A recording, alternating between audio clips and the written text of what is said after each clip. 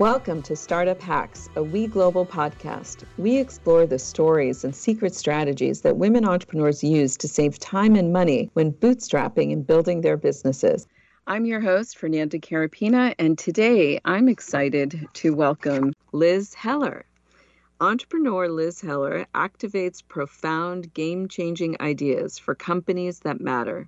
As managing partner at Membrane, she is an early-stage investor and advisor, unearthing good ideas and turning them into great ideas, and then bringing them to market. Liz is currently incubating Highly Mobile, a product development company combining science, design, form, and function to enhance and support human mobility for seniors. Welcome, Liz. Thank you for having me. Thank you, Fernanda. It is my pleasure. I'm so glad to have this opportunity to steal you away to talk about some of your work experience and your stories. I was wondering if you wouldn't mind, if you would give the listeners a little backstory on who Liz is, where you grew up, how you got started in entertainment and music, and give us a little context to your life, early days as a young kid into professional life. Well, let's see. The first thing I like to say to people is I was born in 90210. Please don't hold it against me. My mother and father actually moved there for the school system, which at the time was one of the number one or two, depending on the year in the country. And they wanted me to be able to, have the opportunity for great education. I was also born at UCLA, where I ultimately went to college and graduated from as well. So I'm a real native of Los Angeles in that way. And Great. I am the child of my parents, for sure. My mother was an unbelievably, extraordinarily committed, passionate, real game changer in the field of social activism, and a real activist across many important issues. One of them was about old age and people who are too young to be treated with the kind of rights that she felt that the Grey Panthers, which is the organization, that people who are too young to be felt that they should have rights that they were not. And the same thing with people over 65 should not have to retire if they didn't want, and the rights that went along with that. And it took me a long time to realize how many things I'm involved in today came as a direct response and inspiration from my mother. But her main work was in the field of feminism and women's rights, really all rights. Also consumer and environmental rights was very important to her. And she had a doctrine that was kind of her life's work, which was called the committee. It was called the I just blanked out the first part of it, the elimination of discrimination against women. And it was a doctrine that was ratified by the United Nations, and then it's everywhere but Afghanistan and the U.S. And the U.S. was mostly because of the constant change of Congress, I think, more than anything else. But she lobbied like crazy, and ultimately, it has now been adopted as something called the status of women in most cities, about 125 of them, I think, at the moment, or maybe more. And it was really her work with a number of incredible women back in the day that started this conversation about that. And it's great to see that it ultimately seeded itself within cities and took hold and has a great impact on sort of various issues for women in cities in America. My father was a personal manager, and a real character. One of the truly unique spirits on this planet in terms of his just general outlook on life and positive optimism. And he just loved everybody and everything. And he managed many artists, but the one that he was probably the closest and longest term was, well, not the longest term, actually. He managed a group from Las Vegas called the Traineers, which I recently found out that Barry Gordy told me he used to take all the Motown acts there to study the Traineers. And they were a live act and they were a lounge act. He managed them for 57 years. Wow. And so, but his other clients, he managed Ginger Rogers and Debbie Reynolds and big band singers and everybody. But his main client and his dearest friend was Liberace, who he managed for 39 years. Wow, so what a history! I think, it was really unique and fun in that way too, because they just had many adventures. And my father really believed in, absolutely, truly believed in everything that my mother stood for. So if it meant that he had to stay up till 2 a.m. licking envelopes for some movement and some mailer, he would do it. If he would drive her to the post office at 3 a.m. in order to get the letters out faster, so she Mm. could, impact people when there was a timeline or a deadline and things like that. And so Wow. I think I really got from both of them just a lot of ideas about what to, sort of how to make things happen and how to really be committed to people, loyalty, trust, sort of ingenuity and resourcefulness, because they were always trying to figure out how to make, something happen that hadn't happened yet. So I really believe that I'm a child of my parents. That was kind of really, I think, the point that I was trying to make. And I feel lucky to have had both of them in my life for as long as they did. In both cases, they both passed away now. Oh, so So sorry. anyway, so yeah. But Wow, I think, what a great yeah. mashup. True, true. Right? And Yeah. yeah. No, go They ahead. both No, had really go ahead. serious work ethics as well. No, I was just saying that was part of how I got started, which was that I always had jobs, and that and if I didn't have any, I would make them up. So we had office in my bedroom, lots of different kinds of companies and entities. And I told the story the other day, but when my best friend and I were 15, we actually started our very first company. Not for real, but I didn't realize till later it was actually very relevant. But it was called "You'll Be Hearing from Us Inc." Oh, And we even had really? T-shirts made and everything. And that was because, not to date myself, but at the time, I was one of the first people in Beverly Hills to get what was called a princess phone. And the Oh. princess phone was like the one that everybody, every picture you've ever seen of like kids in the 60s and the 50s, they had this sort of fun little kind of oval phone. But on the Mm-hmm. princess phone, the thing I got on the very first day, I should say, was something that was called three-way calling. And basically, I could figure out how to call two people at the same time without them knowing by pushing the phone down very quickly. I've never told this story in public. I've just realized that. But anyway, you get on the thing, and so we would call somebody, and we'd say, we'd see if they were home. So let's say it was a boy and a girl that just broke up, but we'd, including boys that had just broken up with my friend, which was the genesis of the company. And we would call up, and they would answer the phone, and then we'd hang up, and very quickly, like the Wicked Witch of the Wizard of Oz, we'd go, "You'll be hearing from us." And then we'd hang up and quickly call the other person, and then we would conference them together, and they would have these crazy phone calls because, of course, one who was upset with that person thought that the person was calling and they were trying to make up, and the other one who was dying to hear from that person, or was like, "Wait a minute, you just called me," and they're like, "No, I didn't. You called me," and they would have these crazy conversations. And the way that you got shares in our company was to give us phone numbers. Oh, So really? years later, I realized I was very entrepreneurial even then, even though I didn't realize it. But You anyway, you I you always were had starting your marketing list. That's exactly, so exactly. funny. It's So, very funny. It's were very you funny. So, inspired by your dad to pursue music as a career option early on? yes and no. Yes, because it was something that I spent a lot of time in many summer theaters and many. I mean, I was at the Las Vegas Hilton the night that Elvis opened it. I saw the Wow. Beatles at, Hollywood Bowl. My father, when I was 8 years old, took me to with four of my friends, or four total, to the Monkees set. I thought that was like the greatest thing ever. All There's a right. very funny story about that, which I'll tell you another time. But and so I think yes, I definitely think so. But for me, the other part of that was that I really loved being just like my father, which was behind the scenes. I loved being a part of the experience. I didn't have a desire to be in front of, on stage, if you will, in that way. I Hmm. definitely got that from my father. The Hmm. part that was difficult about it was that my father's identity was absolutely tied in many ways to the clients that he managed. And I see that now and I see this as a big change for right now, which I really think is fantastic. But so my father his name was Seymour Heller. He's a Seymour Heller, Liberace's manager. That was his title and that was his identity. And when Liberace passed away, my father suffered from a real identity crisis. That because he, of course, had been Liberace's manager for 39 years and many other 40 years, many, many other people. But it didn't change the way that he saw himself. And he had that happen to him. And I really thought about it a lot at the time and tried to sort of make him feel better, and as daughters do when they adore their fathers, especially. And I thought, I don't really want that to happen to me.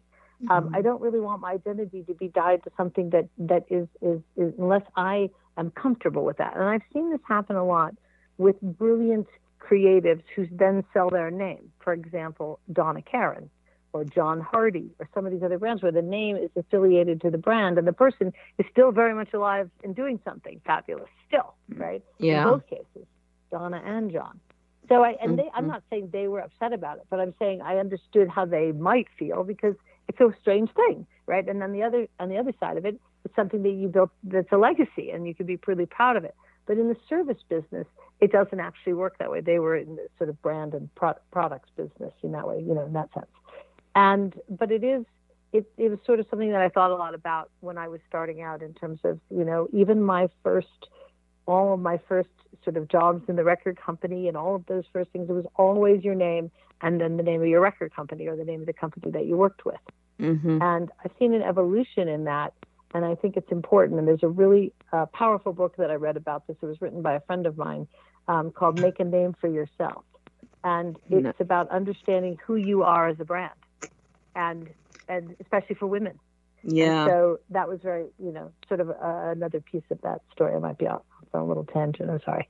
No, it's a great tangent. I'm glad you raised it, and that sounds like a really good book. So when you, it's a great book. I'm going to definitely check it out myself. When you started working, to Robin. She'd be great for you to have on your show. I would love that. I would love that. And I'm really actually, when I left, just a sidebar note, when I left the entertainment business, I went and had lunch with a friend who was a director of a very well-known TV series. And I was starting out as a writer-producer independently after having left a big senior job. And she said, you're going to have to get comfortable now with having a business card on it, with having a business card with a name on it that says, I'm nobody.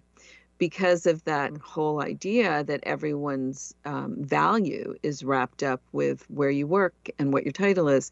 And one of my guests on the show, whose name is Joanna Bloor, all of her work is all about personal brand and personal value, and not basing your value on your historical work, but about the future you. And I think that for entrepreneurs in particular, which you are, and you know this all too well, it is so incredibly important to have that depth of confidence and that sense of self and what you bring to the table. And that's not something that historically has been nurtured in gals like us, because we kind of grew up in more the corporate world. And it is really encouraging to see young women who have a very different mindset and don't have those legacy issues.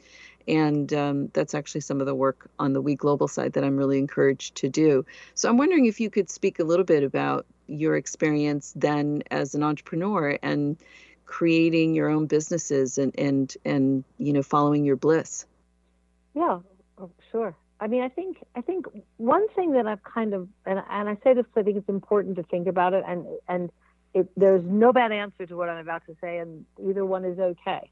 But there are sort of two kinds of opportunities. You are either an entrepreneur or you are entrepreneurial, and they're not exactly the same. And these are my definitions. I'm not talking about dictionary definitions, but I say that because for the first significant portion of my working career life, I was working within corporations doing something that had never been done before, which is not easy to do. But if you have an entrepreneurial spirit, it works very well because you sort of are willing to do what it takes and try to, get everybody on board and push get the train up the mountain and make it all happen and to be kind of fearless about it. And so for me, I had an operating principle, which was, well, if anything that I am doing is better than what was being done before, then I will not fail. I cannot fail, or you will not fail, I would say to people. And so I would often have positions inside of a corporation that no one else had ever done before. Therefore, of course, I couldn't fail because there was no one that failed before me. And so I really, and it sounds so silly, but it's true. And so I kind of realized after a long time that I was definitely always excited about the idea of being doing things that had never been done before. Mm-hmm. But inside of a company, it's really a little bit more of a very different feeling to be entrepreneurial. And I say this to a lot of women also because I think it's okay to be entrepreneurial. In fact, it's quite fabulous. And Yeah. so this desire that has come about becoming and being an entrepreneur is not always the right thing for everybody. It takes a different kind of soul and spirit. And in fact, I still vacillate myself about it constantly, Mm-hmm. about which things, do I feel might be better served to be in with an entrepreneurial environment, partnered with, belonging to, in that sense. And other types are more like, okay, I'm, going to have to go this, at least with myself and whoever else is in my entity at that time. And I really believe in partnership. So it generally isn't as a sole practitioner, sole entrepreneur in that way. And I think both are great, but I think it's great to understand, and be honest about maybe who you are. Maybe you really don't want to be an entrepreneur because of Mm-hmm. what that takes, Right. and you can still achieve unbelievable greatness just by looking at it slightly differently. Yeah. And so, I look at that. I look at that across a lot of, even so, I'm involved in a lot of sort of activist movements as well.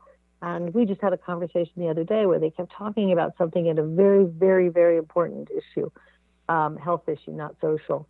And they were talking about it as a brand. And I suddenly was like, it's sort of similar. I was like, you know what? This is really a movement. This is an Mm-hmm. opportunity to save lives, right? So let's look at it for what we want to accomplish, not for what we think it should be called, if that Mm. makes sense. No, So 100%. that's Yeah, great. 100%. Yeah. So, as you have stepped into kind of entrepreneurial life on a lot of different tracks, your most recent company that you are focused on, I'm sure there's probably others. Do you want to talk a little bit about what drew you to be focused in the senior area? Was it some of the work that your mom Sure. had done in the past, or is this something you've always been passionate about? So actually, it's ironic that you asked me about my family, or I was talking about them first. Is that it came about more from my father. And it Oh. was not until about a year or two ago I thought, oh my gosh, Gray Panthers, what was I thinking? Of course. But it Mm-hmm. really came from, and I don't know, so some people this will be about their grandparents, and some people will be, about their parents, and some people about themselves. But I went with my father one day to something, and he sort of had like a shakiness, and he started to need a walker. And my father had been in fact, my grandmother's recipe is the recipe for lima bean soup at the most famous deli in Beverly Hills called Nate and Al's.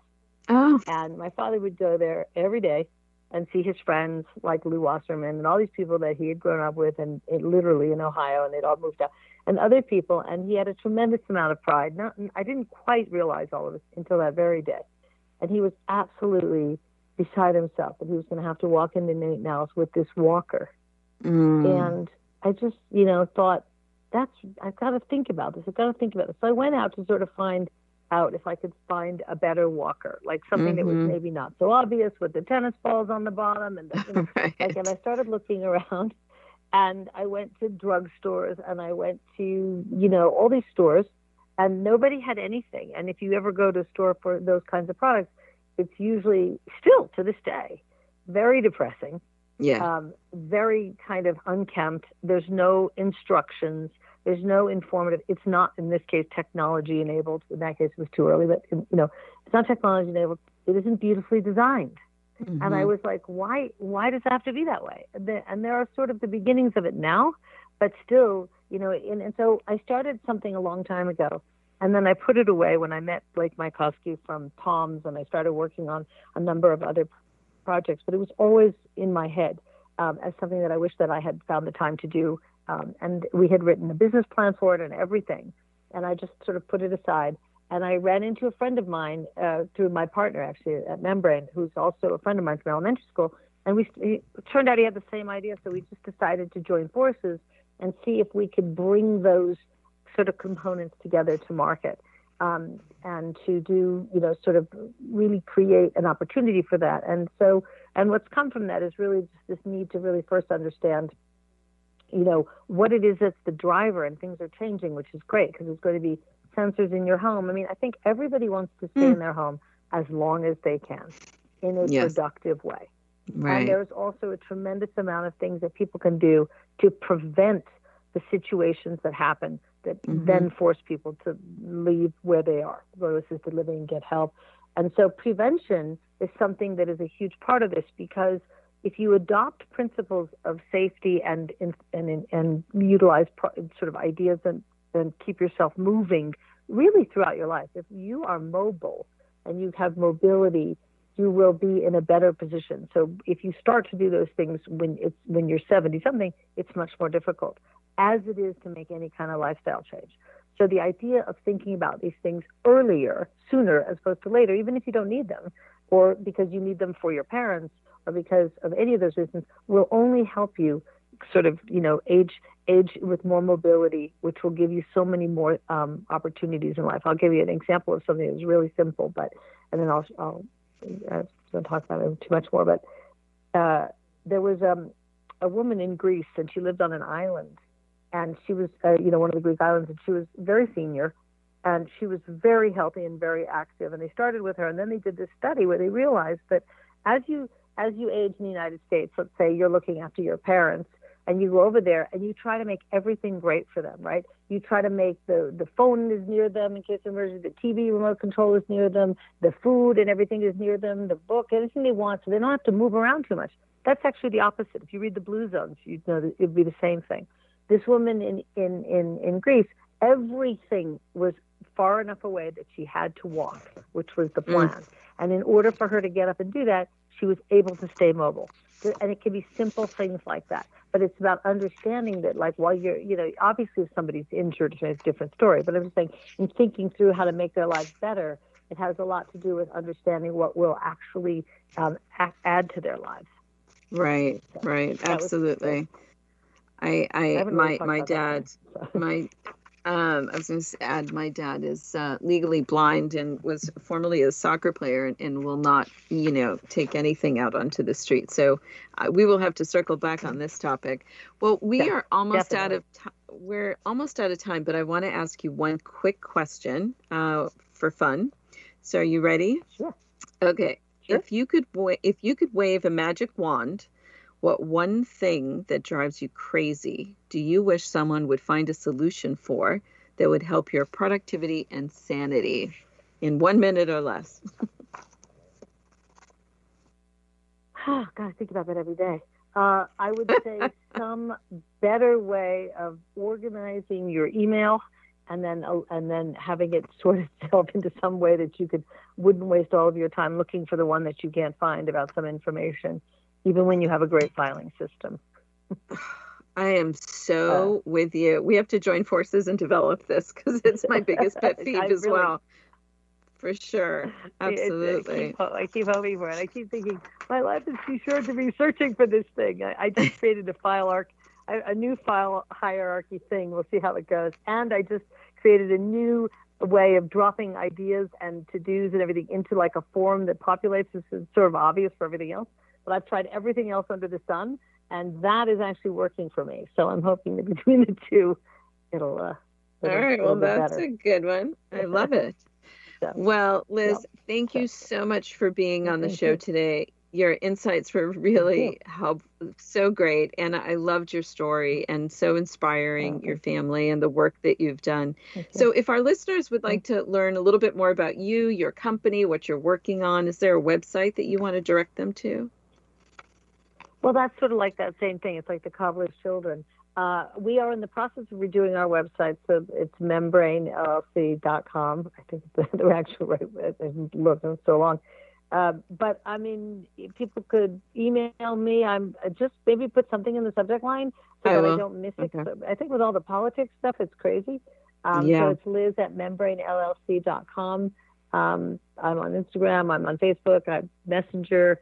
My Twitter's broken, so that's being fixed this week.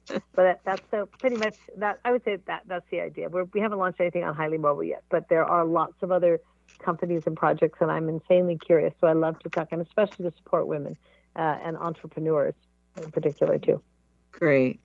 Well, thank you again. Tune in next week for more startup hacks. We have another great show you won't want to miss on the secret female founder strategies that can save you time and money when building your business. This podcast is brought to you by Women Entrepreneurs Global, the first startup studio and digital do-it-yourself startup platform for women. For more information on our guests, this podcast, and many other female founder programs, please visit womenentrepreneurs.global. I'm your host, Fernanda Carapina. See you next week.